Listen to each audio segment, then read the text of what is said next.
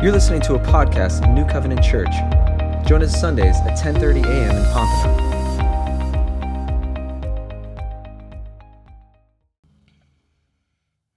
Amen. I don't know if you've heard this already in your spirit, but God's actually already preached today. God's ways are not our ways, and His thoughts are not our thoughts. For as high as the heavens are above the earth, so His ways are above our ways, and His thoughts are above our thoughts.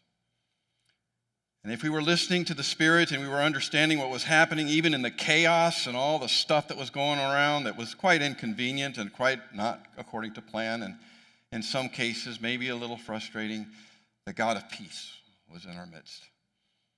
And He was communicating to us His plan and His purpose. Even before we sang a song of praise or before I said a word from God's Scripture, He was speaking to His people. And so when we get into the more formal aspects of everything that's going to go on as part of the service, and we speak more clearly from God's Word, because that's what God's Word does. It speaks clearly into our confusion. It speaks light into the darkness. It speaks wholeness and healing into the midst of what we do, what we are, things unplanned. Understand that God is the God of everything. And this did not happen just by chance or circumstances. This was a plan of God. And by God's grace and in His mercy and by the humble heart of those that are here in leadership, it actually, we kind of roll with it, right? Just kind of move with the Spirit. And that's kind of where it was with Jesus, too. When the disciples woke up in the morning, if Jesus was even there because He hadn't gotten up and prayed, it was on to wherever the Lord led. Scripture clearly says that as the wind blows and you hear where it comes from and you don't know, you hear it and you know it's there, but you don't know where it comes from or where it goes, so is everyone that is led by the Spirit.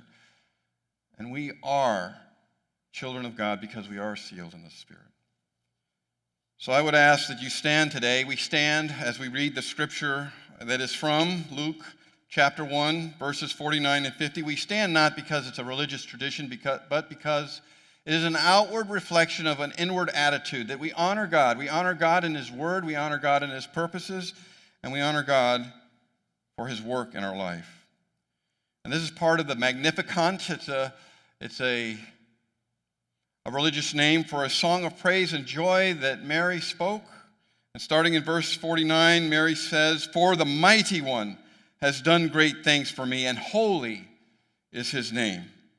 And His mercy is upon generation after generation towards those who fear Him." You may be seated. Thank you, Lord Jesus, for your grace by which we stand, your Spirit which empowers us and gives us understanding and illumines the things that the natural mind cannot comprehend, and that guards our hearts and our minds in Christ Jesus by your peace, which the world cannot know, for it does not know you. And that you have chosen each one of us for such a time as this to accomplish your work to your glory and to even our amazement. In Jesus' name we pray. Amen.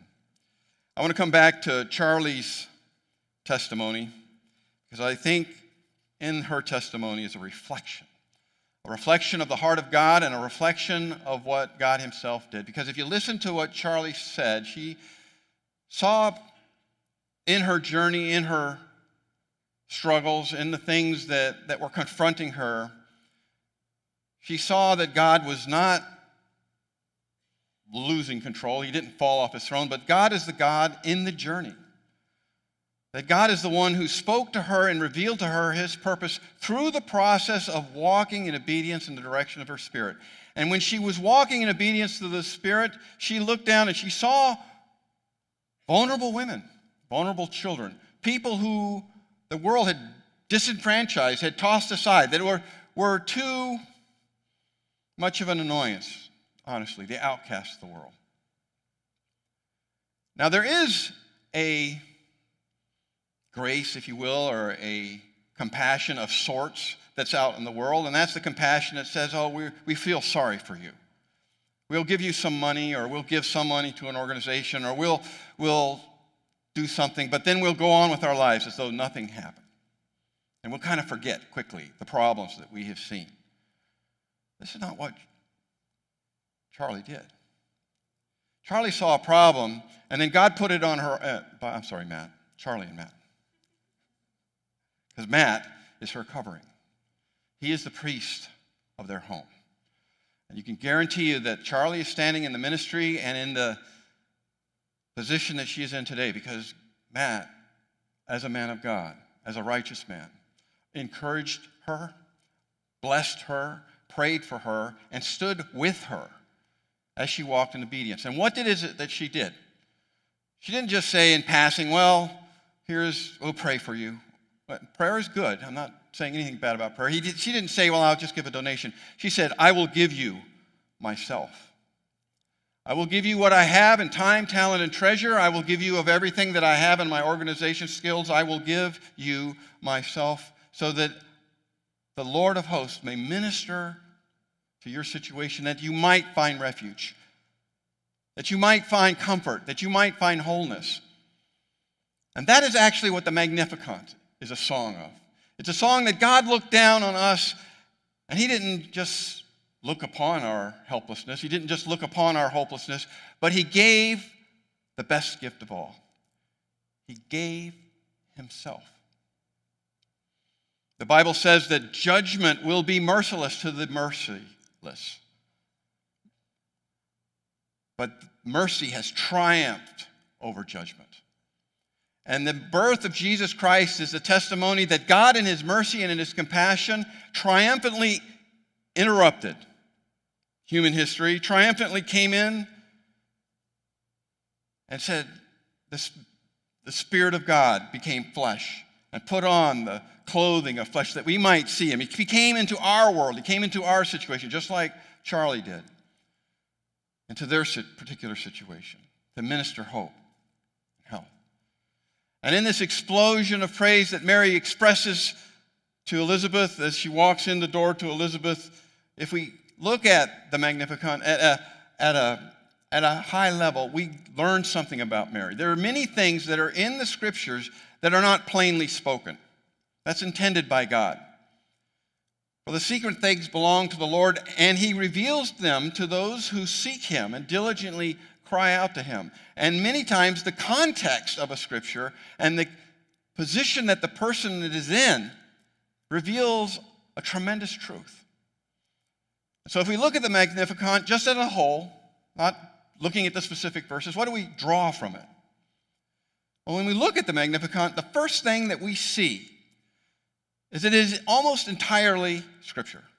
Either direct quotes from the Scripture of the Old Testament or allusions. Hannah's song in 2 Samuel, Hannah is the mother of Samuel, who was also barren and had problems. And God visited her, and she rejoiced in the miracle that God had accomplished. Hannah's song is echoed greatly in the Magnificat. Psalms 103, Psalm 107 is directly quoted and alluded to. Other parts of Psalms that are referenced are Psalms 34, 98, 118, 138. Even Isaiah 51 and Job 5 are referenced in the Magnificat. And the conclusion part is out of Genesis and the Abrahamic covenant. What can we gather from this about Mary?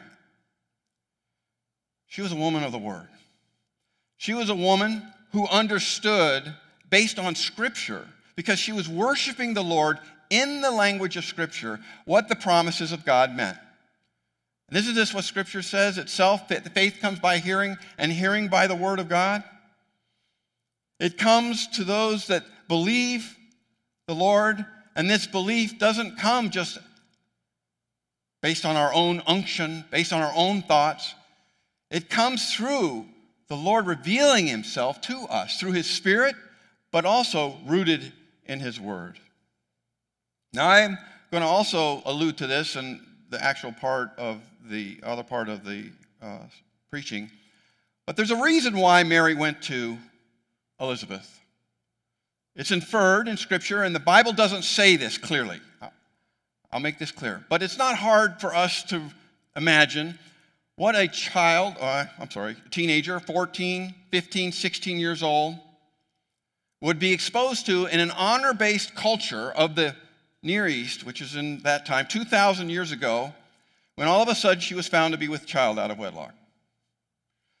For us, even today, sometimes that can be a struggle and a hardship, especially for the mother. Back then, the consequences were much, much more severe, and we will touch on that. And so Elizabeth was a haven for Mary, I believe, and if you care to accept it. She went there and found refuge. She went there because she was vulnerable. She went there to seek one of like-minded faith who would be able to encourage her. And that's what Elizabeth did. She barely walked in the door, and Elizabeth said in previous scriptures, "How is it that the mother of my Lord should come and visit?" My Lord. Elizabeth herself had experienced a miracle.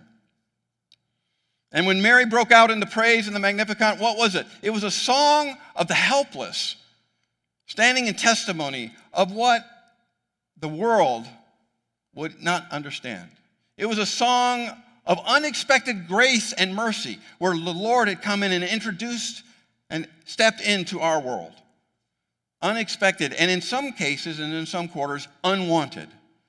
And it was a song of laughter, of God's laughter, in delighting to give himself to his people, to bring forth out of darkness his church, that royal priesthood, the holy nation, the peculiar people, that is you and I, out of darkness into the marvelous light. And it all began with the virgin birth of Mary. The world wasn't happy, but God was, and Mary was, and those that were called according to his purposes were. Now, Mary was a vulnerable teenage girl. She was powerless. She wore the scarlet letter, if you will, to use modern terms, in her culture. And in many ways, Mary's song of the Magnificat was and is our song. Because you see, this song is from someone who is helpless. And if God didn't intervene, literally, Mary would not be here, or would have died. That if God did not come and put his blessing and his purposes in her heart, and that she walked and yielded and said, "Be done unto me as according to your word," it could, at least in a different way, in a different plan, manifested itself. And the scripture clearly connects us to the outcasts and sojourners in the world. In 1 Corinthians 1:26, it says, "Consider your own calling, brethren, for there are not many who are wise according to the flesh, not many mighty, not many noble. But God has chosen the foolish things of this world to shame the wise, and God has chosen the weak things of this world, the things that are of nothing of this world, despised of this world. God has chosen. He has chosen these things that he may nullify that which is out in the world, so that those who boast would boast in this, that they belong to the Lord. No man, not out there or in here, will be able to boast before the Lord, except what the great things the Lord has done for us. What great things the Lord has accomplished for our purpose, for his purpose, through us. So we see in the Magnificat that God has shown his loving kindness and his compassion and his power poured forth for people, and he has called us to respond to it. He has called us to surrender. And he has called us to surrender because he is God Almighty, but also because he's recognized that we are in need of a Savior. And God has called us to surrender because he knows us through and through.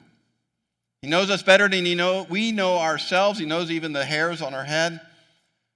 But nevertheless, he is the God, because of who he is, who takes us by the hand and leads us. He is the God who does not reject us. He is the God who does not cast us out. He is the God who receives us and wipes away every tear. For he is a father to the fatherless. He is a husband to the widow. He provides a home to the lonely. And he causes peace to reside in our hearts. For the Lord spoke even in the context of wholeness. For I know the plans I have for you, saith the Lord, plans for your welfare. That word again. Plans for your wholeness, plans for your shalom. To give you not calamity, but to give you a hope and a future. Then you will call upon me, saith the Lord, and come and pray to me, and I will listen to you. The Lord has promised that he will listen to us. He will be our burden bearer. And you will seek me, and you will search for me and find me when you search for me with all of your heart. This is the heart's passion of God, even when we weren't even looking for him. God was looking for us. He is the God who has reached down from heaven and intervened and interrupted our lives, even as we experienced here today, and calls us to yield to him. So if you look at verse 49 as the first point, God calls us to surrender because he is God Almighty and our deliverer, but he has done great things for me. Holy is his name in verse 49. Now, I want to dig into this a little bit better. Imagine your daughter comes to you at age 14, and she's engaged maybe or has a boyfriend, and she says, I have great news. I'm pregnant. And the best part about it is the Son of God. As a parent, even today, in a liberal, Western, egalitarian culture, what would your reaction be? You'd be challenged. It would be hard, even for a Christian family. Now, imagine if you were engaged as a man. I'm going to speak to the men. And you were engaged to your betrothed. You had not come together yet. And all of a sudden, she was found with child. What would your reaction be? I mean, you would know whether it was your child or not. You had to be there.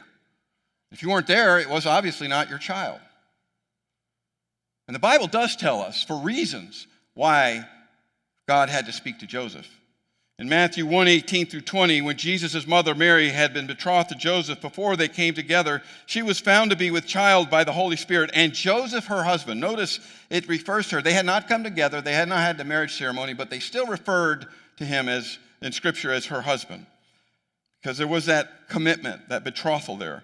Being a righteous man and not her husband, being a righteous man, had not wanting to disgrace her, planned to send her away secretly.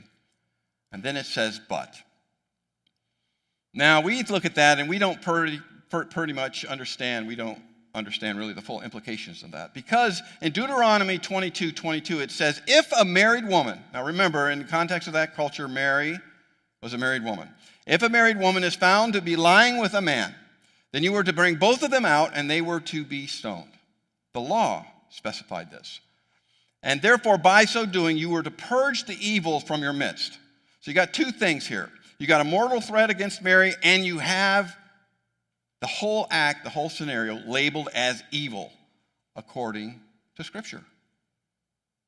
When the Bible says that Jesus was born under the curse of the law, to deliver us from the curse of the law, having fulfilled all of its righteous requirements, before he took his first breath of our air, he was born into a situation of mortal threat, of the curse, of an evil, of a perceived infidelity.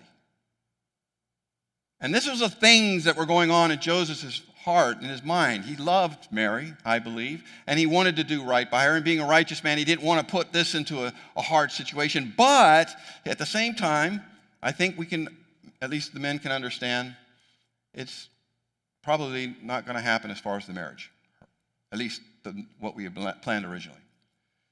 But the angel of the Lord appeared to Joseph, and he spoke to her, and he said, do not be afraid to take her, for what is conceived in her is of God, of the Spirit of God. He shall be called the Son of God. And so now God had not only spoken to Mary, but he had also spoken to Joseph. And in that confirmation, in that understanding that God had intervened and spared Mary of death, but not only of death, but that she would still be married to her husband. She would still be received. Because again, if you were an outcast in that culture as a woman, you had no sustenance, you had no covering, there was nothing. If there wasn't a provider for you, you were in the city square begging. This was her future. But God appeared to Joseph and said, do not be afraid. And when Mary heard and understood and perceived what God had done and intervened for her because she had yielded herself to the call and the will and the purposes of God in bearing the Son of God. She rejoiced with rejoicing that really only a person who steps out in faith, as we all have, with fear and trembling, and we are like, Lord, it's getting hot here. There's resistance, and there will always be resistance. There will always be those times where we will step out in faith and things won't go our way. And when things look at the bleakest moment, then the Lord intervenes and he steps in. And we, not only in the sense of relief and the sense of gratefulness and the sense of thankfulness, but we rejoice that God is God and he has stepped into my situation and he has and is bringing about his purposes in our life. Now, in this situation, when we look again at the Magnificat and the rejoicing of Mary in her heart and that God is a holy God, we also should understand that, just as small takeaways, that what looks like maybe a bad thing, a bad situation like an unwed mother, unwed pregnancy, that in God's wisdom and in God's providence and in God's sovereign purposes, the blessings of God can be and are being worked out. That what looks like something in our wisdom and in our understanding, like Mary's situation, that we would not want to, this can't be God. After all, we got scripture that says it's an evil thing. Beware of the one who is justified in the scriptures and says, oh, I know what God's plan is. Right? The scribes and Pharisees, they knew where Jesus was going to be born. They knew where he was going to be, Bethlehem. But somehow they missed it, because they didn't have it united by faith in the Spirit of God and love. And Mary, I don't have time to get into it, but if you compare Zacharias' response, here's a professional Levi, the guy whose job it was is to study the Word and to teach other people, and the angel had to actually put silence on him because of all the unbelief that was coming out of his mouth. And Mary, her only question was, it doesn't seem possible. But once the angel explained to her the situation and how it would come, her response was, be it done unto me according to your word. Mary didn't worry about the circumstances outside. She worried about only, and nothing actually, she just yielded herself to the purposes of God in her. And then finally also, just like happened in Mary, usually when we seek gifts and we seek certain situations as things working out in a certain way, yes, God is the provider of all that we have need of according to his riches and glory in Christ Jesus. Yes, God gives us peace and he gives us discernment. But the greatest gift and the thing that we so easily lose track of, the greatest person that the Lord Jesus gives is himself. That in the presence of the Lord there is fullness of joy, and it doesn't matter really what's going on outside, because when you are under the shelter of the Most High God, the arrow that flies by day and the plague that stalks by night will come by you. Though 1,000 fall on your right and 10,000 on your left, yet it will not come near you. Because in the presence of the Lord, he watches the apple of his eye, and he desires the Spirit, jealously, the Bible says, desires the Spirit that he has placed within us. So the Spirit, when we look at the gifts and we start seeking the Lord, the first thing we should seek after is the Lord, the person of the Lord Jesus Christ. We should hold fast to what God has promised to us and what he has given to us in the mountaintops and not doubt in the valley. Just like Mary, we should remember the goodness of the Lord and understand it and look for the hand and how God is working in our context, in our situation, in our lives. And remember, don't forget the goodness of the Lord. Find refuge, as Mary did, with like-minded believers who would be able to encourage your faith, that would not speak into you, well, really, hath God said? I mean, that phrase has been said from the garden to now, and it will continue to be said all the way up to the consummation when the King of Kings and the Lord of Lords shows up with flaming fire and the angels of ministry, and the church is caught up at the shout, at the voice of the archangel. And we are no longer to be separated from him by sin or death, but the mortal will put on the immortal. At that point, the hath God said question that Satan uses so often, even to try to undermine our faith, that question will be plainly answered and put afoot. Because yes, God did say it. And every word that has proceeded out of his mouth is forever settled in heaven, and it will not return to him void, and it will accomplish that for which he has sent it, concerning you and I, and everything pertaining to life and godliness. And so we must, as we said here, I was kind of struggling a little bit with an illustration, and then God just drops one right in the middle of this before we even got in our seats. Expect the unexpected. It's good to have plans. It's good to have ideas about how God's going to work. But you know what? At least in my experience, is God doesn't work the way I want him to. And he doesn't really ask my opinion. He knows what I have need of. He knows what is best for me. He understands my situation. And many times, thank God, he doesn't give me what I ask for. It's okay to have plans. It kind of reminds me of the Danish troops. You guys know where Denmark is? It's up in a Scandinavian country, snows 6 months out of the year. They sent a contingent in 2003 in July to Desert Storm in Iraq. You guys know where Iraq is? It's like a big waste desert place. So they sent this contingent of soldiers, and it was great. It's part of NATO, part of a consignment, unity. Guess what they showed up with as part of their consignment? 200 snow shovels, 36 lawnmowers, and several dozen brooms. Now, maybe the brooms are okay because you can sweep out the sand from the desert, but what are you going to do with a snow shovel? What are you going to do with a lawnmower in a desert? Yet in their mind and how they had planned out the battle, how they were going to move forward, this sort of thing was reasonable to expect. If you're going to be up to your neck in snow, you're going to need a snow shovel. And in many ways, we get so put into our situation that we think it's only snowing. We only have to think about snow. We only have to worry and concern ourselves with the snow. And God's saying, no, I know the plans I have for you. Plans for your welfare and not calamity. Then you shall call on me and come and pray to me, and I will listen to you and speak to you. God knows what we have need of. God speaks to us in our circumstances, and we must hold loosely what our expectations are, because God is the one who is in charge, not us. The second point, that God is a gracious and compassionate God, and he has called us to surrender to him because, in verse 50, it declares, and his mercy is upon generation to generations towards those who fear him. In other words, he's faithful. He knows us better than we know ourselves. He knows those things that we try to hide from other people. He knows those things we hide from ourselves. He knows us, even the hairs on our head.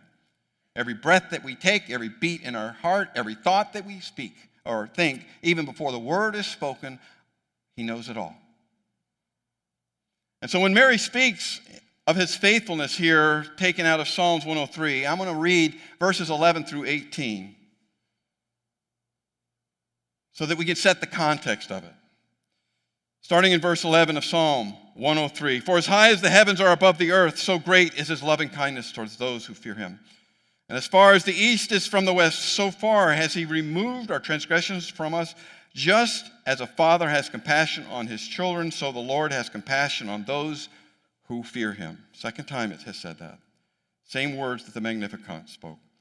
For he himself knows our frame, and he is mindful from our dust.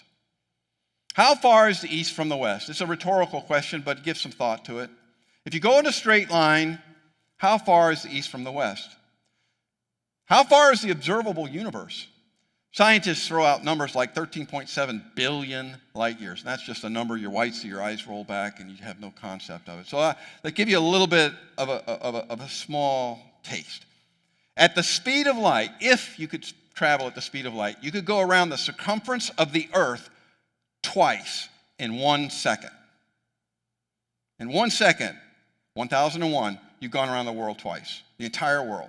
It takes 10 seconds for the speed of light to go from here to the moon. It takes 8 minutes for the sunlight that comes from the sun to reach our planet.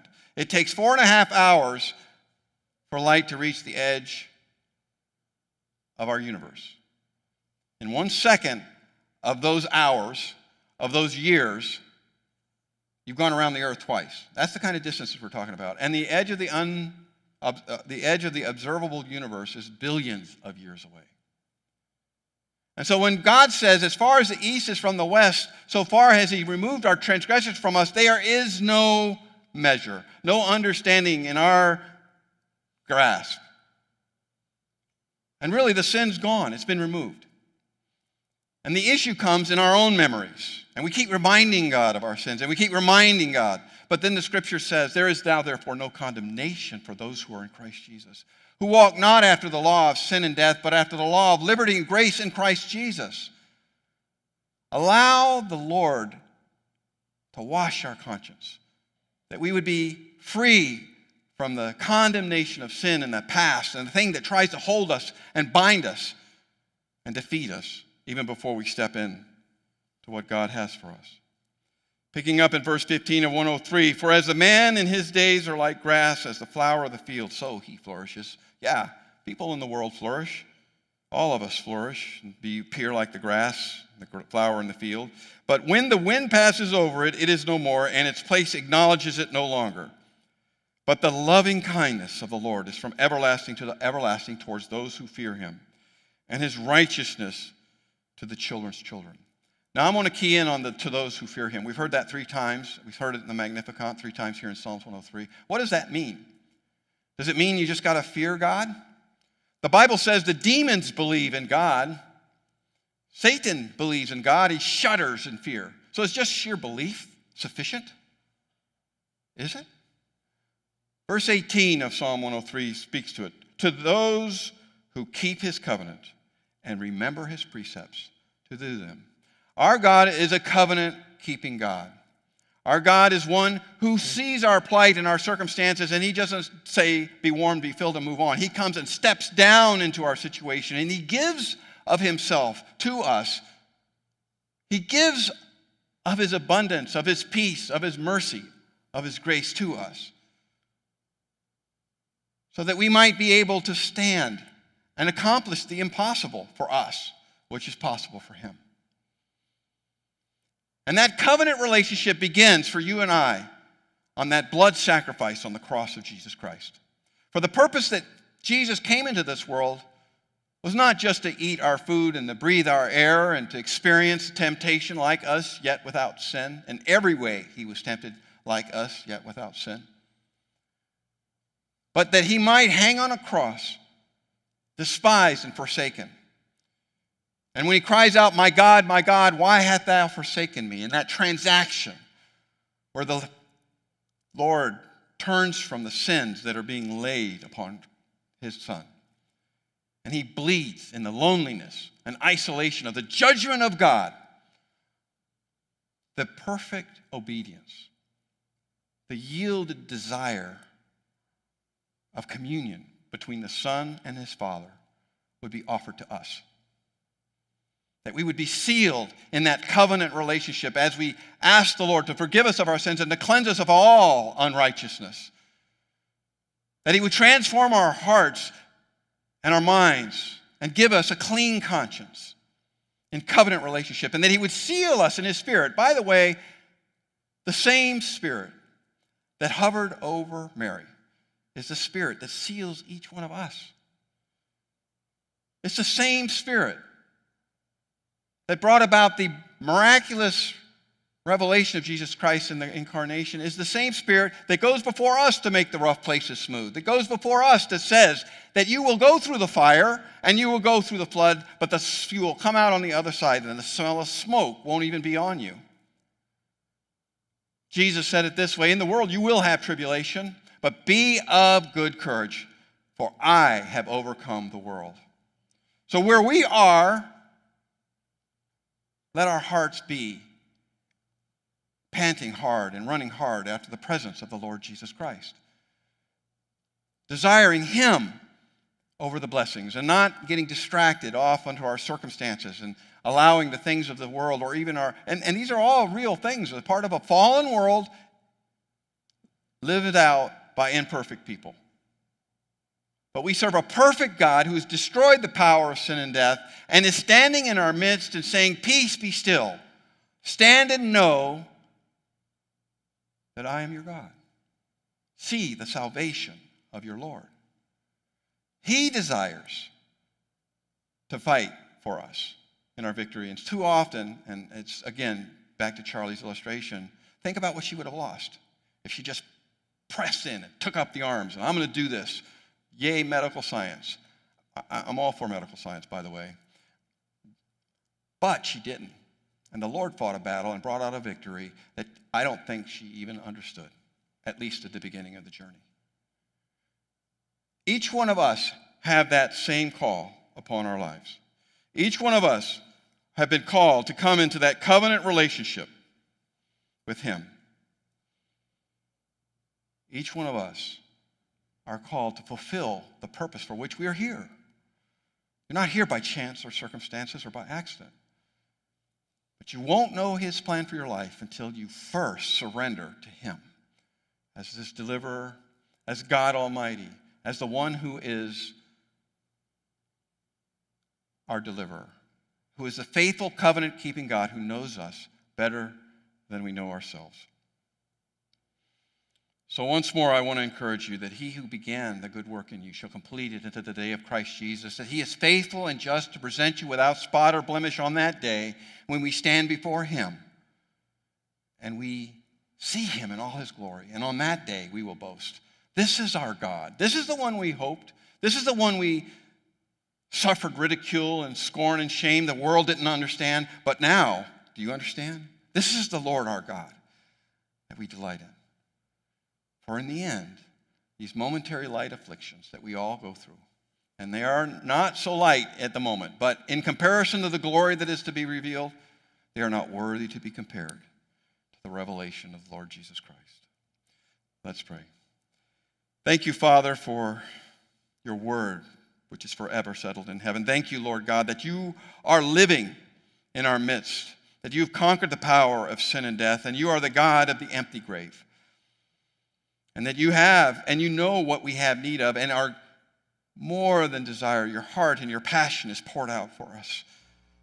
And you rejoice over us with songs of great joy. But you've also called us to surrender to you, to enter into covenant relationship with you, that we would say, not our will, but thine be done, that we would yield to your purposes in our life, that we would cease striving and know that you are God.